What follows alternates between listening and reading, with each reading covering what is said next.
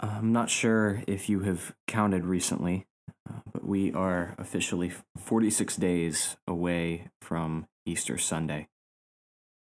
And for us as Christians, Easter Sunday is significant, along with everything else that weekend entails: Good Friday, Holy Saturday, and the day that we mark the resurrection. Because as Christians, we believe that what took place in Jerusalem 2,000 years ago is not simply important for us, not simply an event that we find to have some special meaning, but we believe that the crucifixion of the Son of God, his death and resurrection, are events of cosmic and universal significance. We believe that these events are not just good news for us, but good news for the whole world. And we believe that the death and the resurrection of Jesus of Nazareth is the hinge upon which the door of history swings. It's the axis upon which the world turns. And for all of our affirmations about these events and what they mean for the people made in God's image, it seems to me a little bit strange that we don't give much thought as we approach Easter Sunday. We don't do much in the way of preparation. We don't set aside time to reflect and ponder and to consider and examine ourselves as we approach this weekend that we believe remembers the most important thing that's ever happened in the history of the cosmos. And I suppose some people might argue that really we're just remembering a one-time event. The crucifixion, the resurrection, these are once for all events, and so we don't need to necessarily approach the weekend reminder of them with any great care. And while I'm sympathetic to the point trying to be made here, that we want to affirm the exclusivity of Christ's sacrifice once for all, I think that's good. The intention is noble, and yet I just consider the one-time events that we mark yearly by remembrance and the sort of care that we offer for those sort of things. So, for example, how many of us heading into our birthday weekend set aside money, we make travel plans, we spend time creating elaborate Facebook events so that all of our friends know where to go and what we'll be doing. We might even ask for time off of work. We take great care to prepare ourselves for the memory of an event that happened once. You were only born physically at least one time, and yet as we remember that event, we give ourselves to preparation. Or for those of us who are married or even just in some sort of a dating relationship, how often, as you've come to your anniversary weekend, have you set aside time and money and care to make sure that you are prepared to properly celebrate this event that has become a milestone in your life, the beginning of a relationship or the covenanting of a marriage? We give great time to prepare ourselves, even for events that are a way for us to remember once for all events. And I think it ought to be the same with Easter. In fact, the early Christians recognized this. They recognized that it is not helpful or wise for us to approach Easter thoughtlessly, given how significant we claim that this season actually is. And so from a very early period in church history, the Christian church devoted time leading up to Good Friday, Holy Saturday, Easter Sunday, to prepare, to examine themselves, to fast, to repent, to mourn their sin, and to meditate on the reality of what we're celebrating. And so as early as 150 AD, you have people like Irenaeus describing a 3 to 4 day fast leading up to Good Friday and Easter Sunday. By the Council of Nicaea in 325 AD, you have documents produced during that event discussing a 40-day fast that took place among the Christians in the area and regionally, preparing them for Easter. And then by the 500s and 600s, this 40-day fast had really been solidified, and it was something that was nearly universally practiced by Christians, this season of fasting and praying and examining and repenting as we move towards Easter Sunday. And that season came to be called Lent, which means spring, which is the season in which it takes place. And it's that season on the church calendar that we as a ministry are going to be stepping into, this season of preparation, so that this year, as you approach Easter Sunday, that you wouldn't do so thoughtlessly, that you wouldn't do so without examining yourself, that you wouldn't do so without considering the weight of your sins and repenting and fasting and meditating on the earth-shattering reality of the cross. And God prepared the people of Israel for the incarnation of the Son in the form of the Scriptures. He gave them the writings of Moses and the law and the prophets, the historical books and the Psalms and the Proverbs. And these were meant to shape the people of Israel and their imagination, their understanding of the God who had called Abraham to be the father of many nations.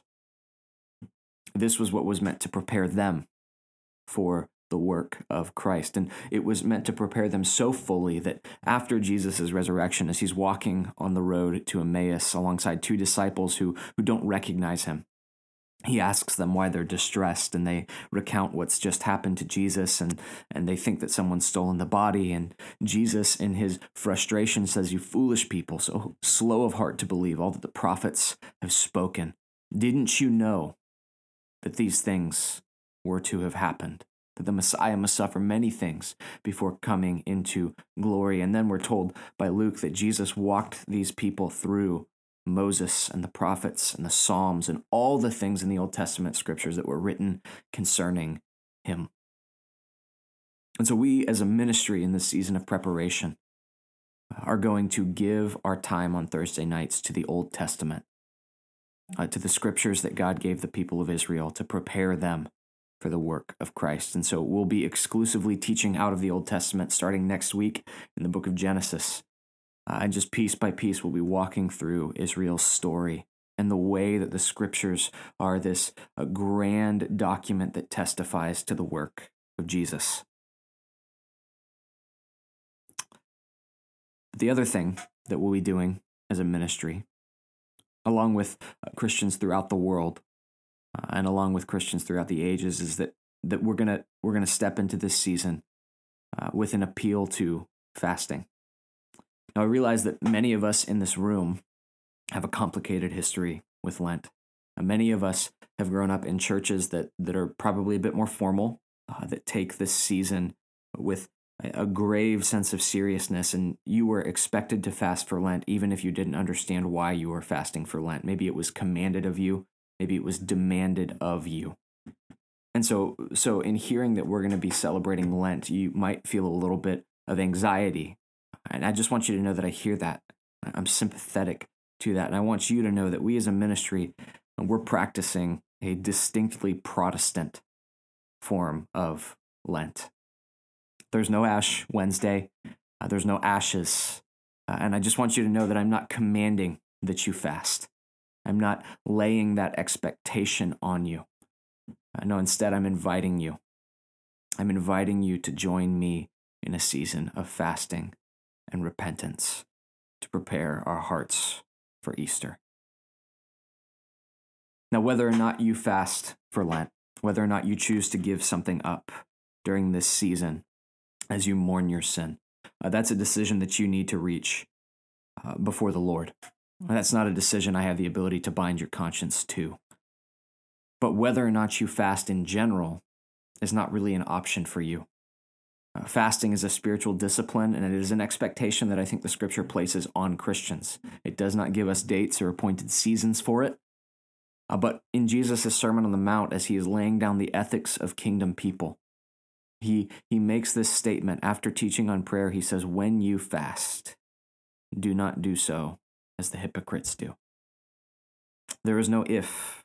There is no conditional statement there. Jesus' expectation is that citizens of his kingdom will fast. And so, tonight we're going to talk about fasting. And it was interesting as I was getting ready to prepare for this sermon. I was talking with the other guys in the office, just going back and forth about how to teach fasting, what's the purpose of fasting, what's the heart behind this practice. And all of us agreed that fasting is something that Christians ought to do, but all of us also agreed we'd never heard anybody teach or preach on the discipline of fasting. And so here on the edge of Lent, on the edge of this season that the church has historically given to fasting and repentance and meditating on the scriptures. I want to spend some time in the scriptures talking about why I believe that God calls his people to fast and how he uses this discipline for our good and for our holiness. So if you have your Bibles, turn with me to the Gospel according to Matthew. We'll be in chapter 9, verses 14 to 17. And if I can give you a little bit of context as to what is taking place within this particular chapter, what's going on in the narrative of Matthew before we come to our text. So, at the beginning of this chapter, Jesus has just called the tax collector, Matthew, to be one of his disciples. And many of you know this, but some of you might not, and so it's worth just taking a moment to explain that tax collectors are not well liked in the ancient world. People don't look on them with any fondness, with any sort of endearment. They are despised by their fellow Jewish citizens because essentially they're collecting money to fund an invading and an occupying force. And so something of a modern equivalent to this would be if Al-Qaeda, for example, were to invade the United States and somehow win that conflict, and then your neighbor Jeff next door was to decide, I'm going to go be a police officer for Al-Qaeda. Jeff's not getting invited to the neighborhood barbecues anymore. People are not going to like Jeff anymore. Jeff is on the side of the enemy. Jeff is a traitor. Jeff has turned on his own countrymen, his own fellow citizens. And this is the way that tax collectors are viewed. They're often Jewish men who have decided to side with the enemy and raise money for their army.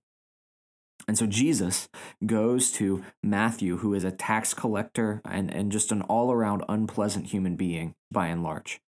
And he calls Matthew out of this darkness. He calls Matthew out of this warped and wicked way of living, and he calls Matthew to be a disciple.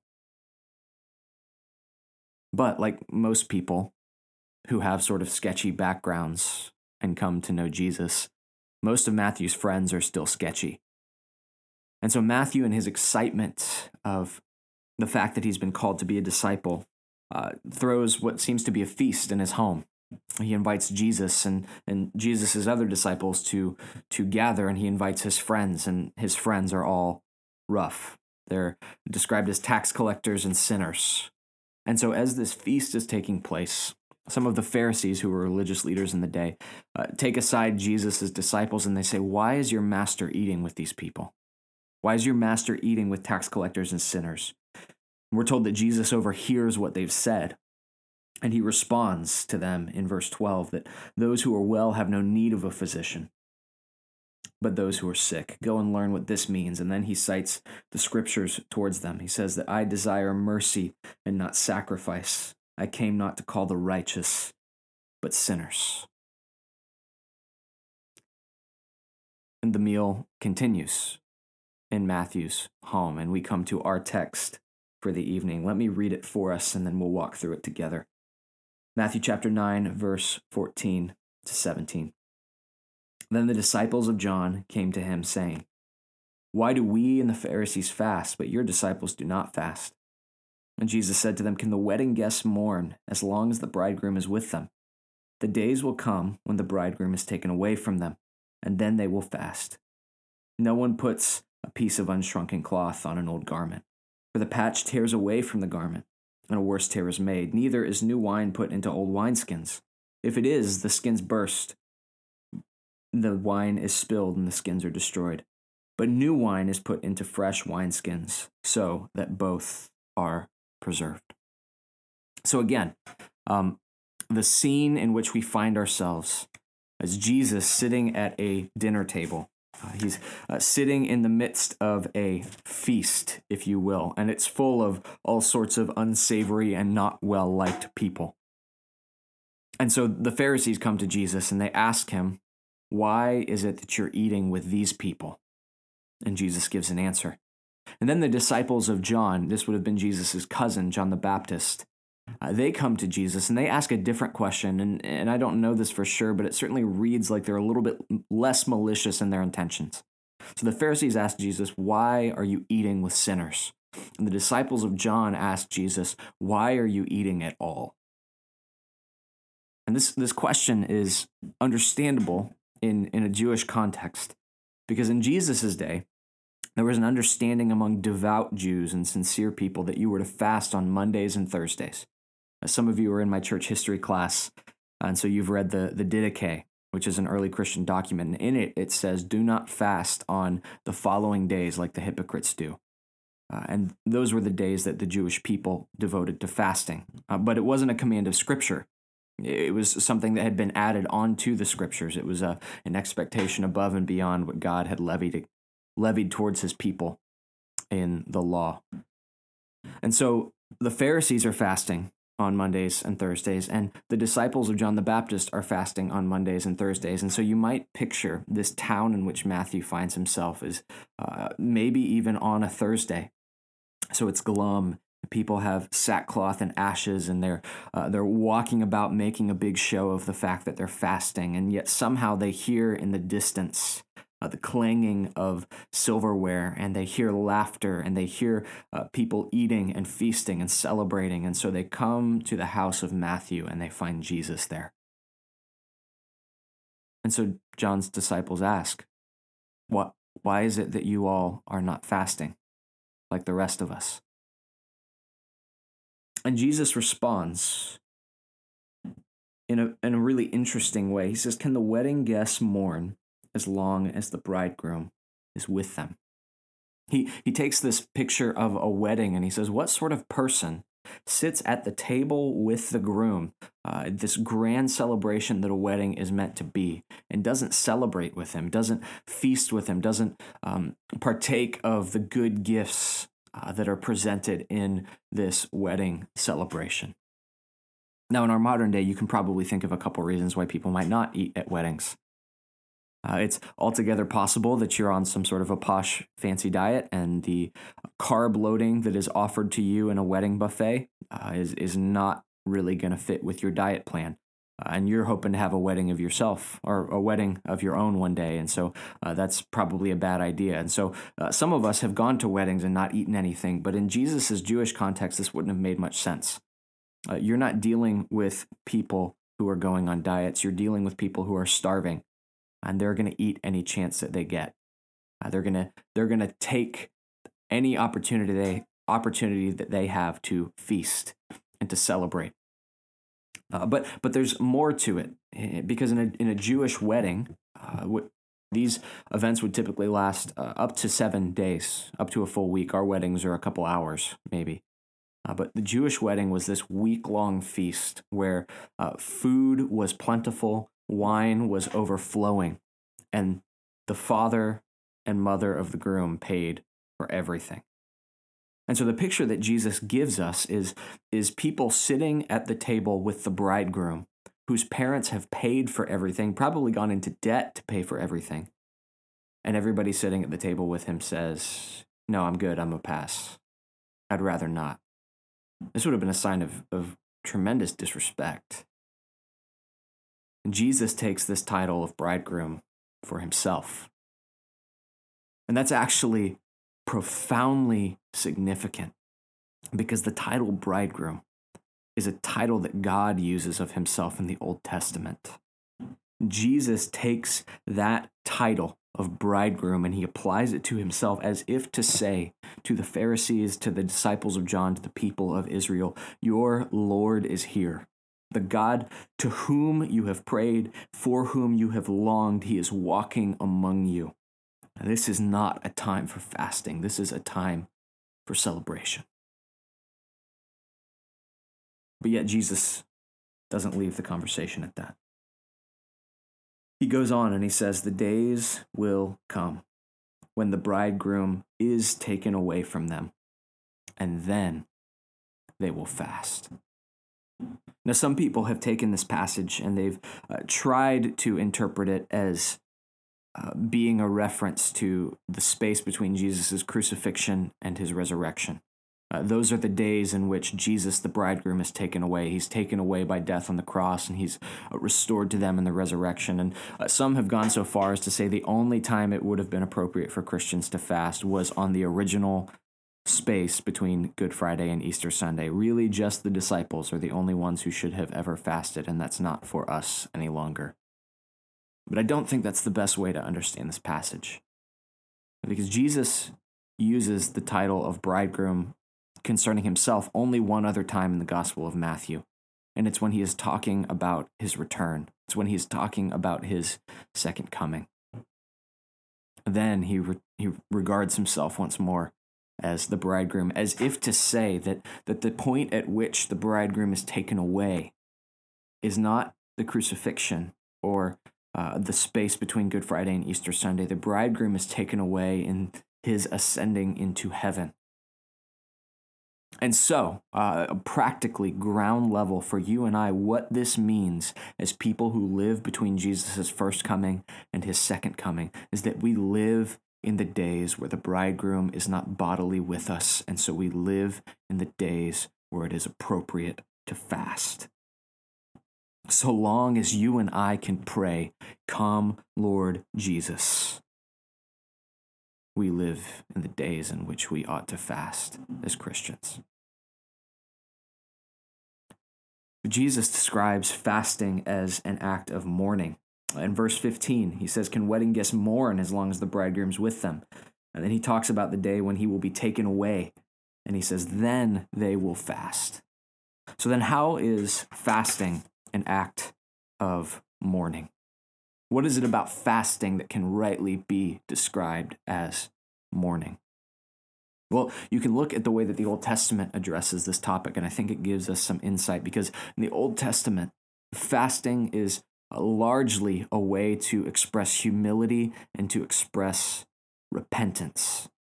It's a way of lowering oneself and demonstrating sorrow for sin and humbling oneself before the presence of God. Really, the only officially commanded fast by the Lord in the Old Testament is on the Day of Atonement. It's the day when the priest would make an offering for the sins of the people. And the people were commanded to fast on that day to show the Lord that they were repentant for the sins being atoned for. But you see fasting really throughout the Old Testament as well. In 1 Kings, Ahab, who's considered to be one of the most wicked kings in the history of Israel, realizes that his sinfulness has brought judgment on the nation. And so we're told that he humbles himself before the Lord in fasting, and God spares his land. Or again, even outside of the nation of Israel, we see in the book of Jonah that Nineveh is a wicked city, and Jonah is sent to this city to let them know that unless they repent, God is going to bring judgment against them. And eventually this prophecy reaches the king of Nineveh, and is an act of repentance to show that the people are turning from their sin. The king of Nineveh commands a fast from the greatest of the rulers all the way down to the animals in Nineveh. Everyone fasts as an act of repentance. Now, I've tried this with my cat before when I don't have enough money for cat food.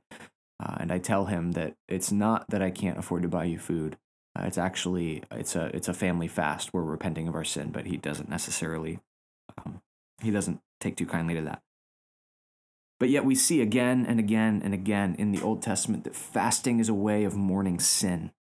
It's a way for us to physically express, to physically embody the emotional grief which comes from knowing that we are fallen creatures waiting to be restored to glory.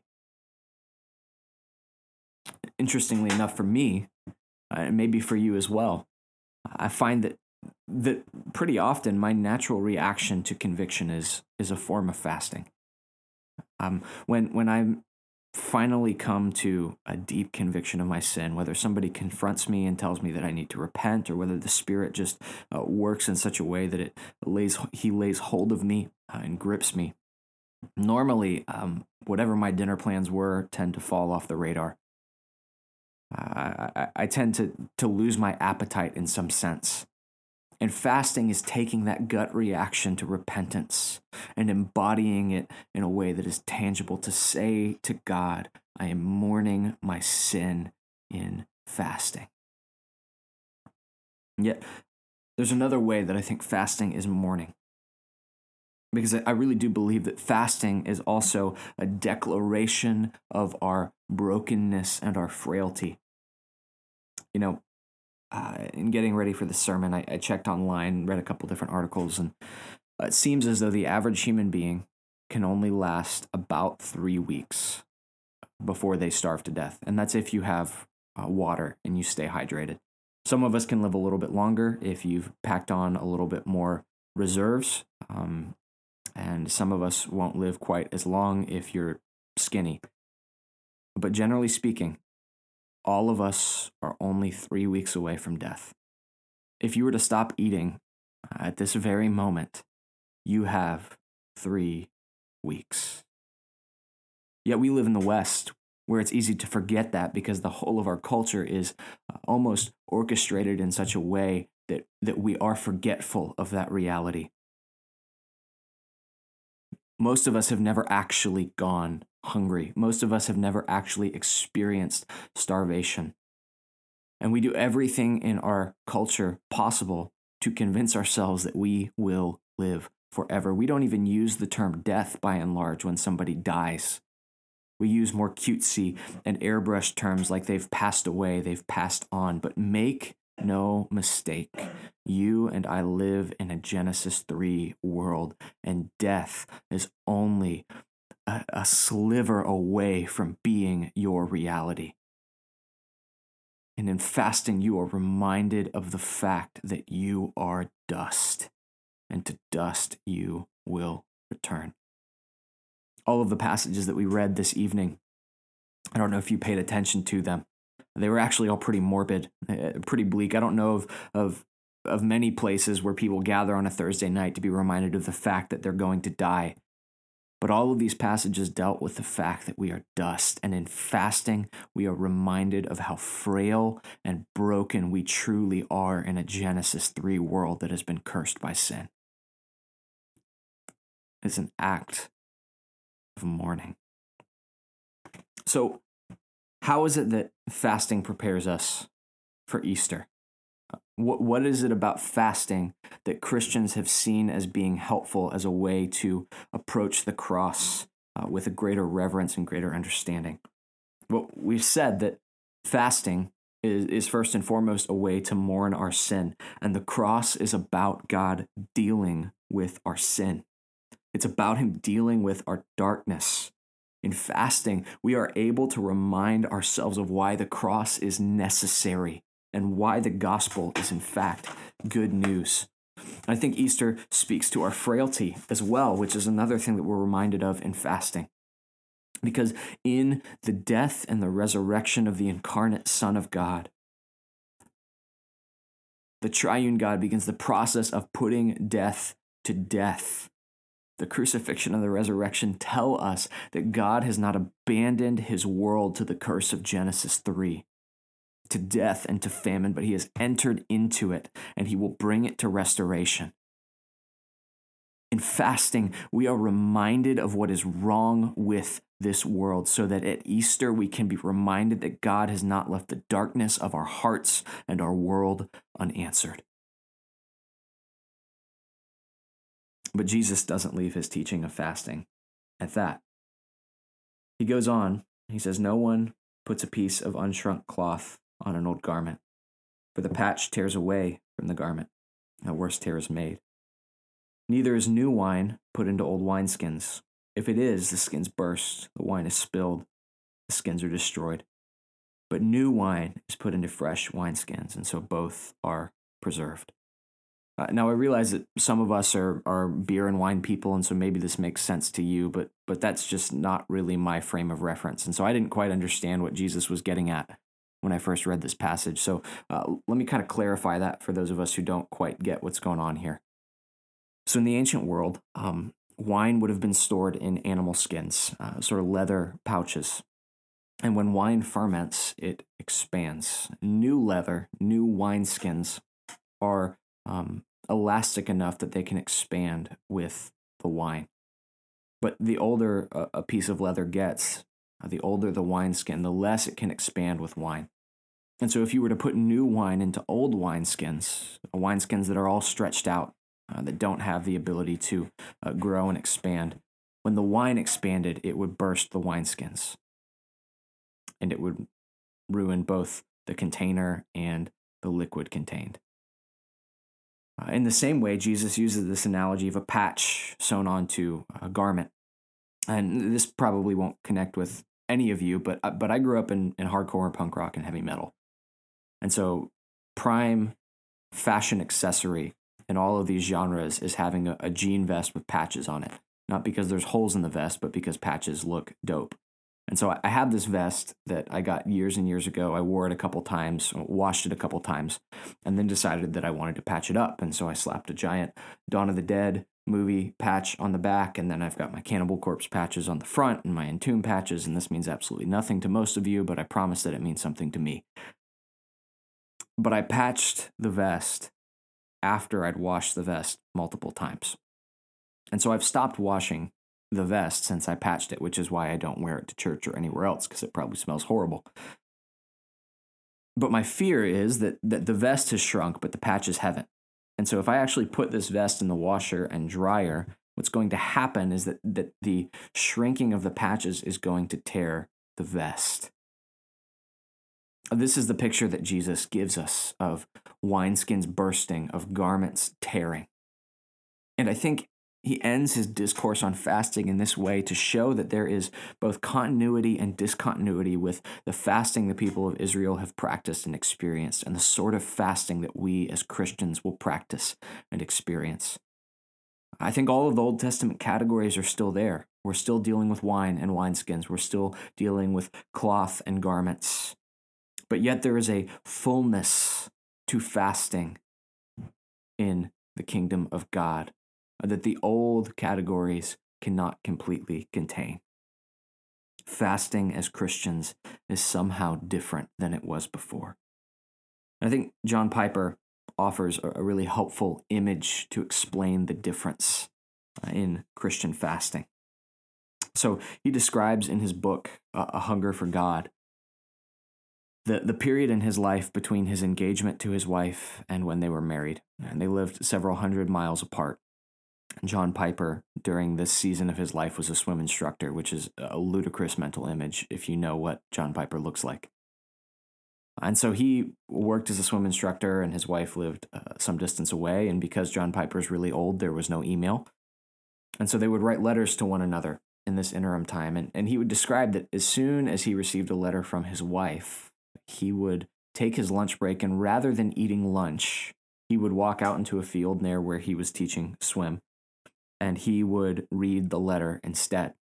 Now, this wasn't a conscious decision. He wasn't saying, I'm going to fast lunch so that I can read my wife's letter. But instead, he was so satisfied by the prospect of being near to his wife, even if only in letter form, that he was willing to forego other things that were good and helpful.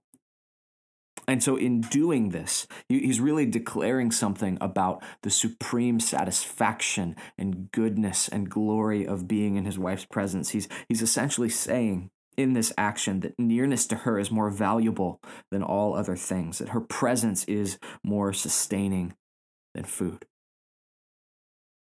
And as Christians, at least spiritually speaking, we're not 20-somethings wondering who we are going to spend the rest of our life with. Now, I've realized romantically, some of us, including myself, are in that category. But spiritually speaking, we as Christians have found the one who satisfies, and it is Christ Jesus. We have found the one in whom we can take refuge should all other things pass away. And when we fast as Christians, we are declaring something about the goodness and satisfaction of Christ. We are voluntarily letting go of his good gifts like food or caffeine or any other thing you might choose to fast in this season. We are voluntarily letting go of good gifts to declare the supreme worth of the one who gives them.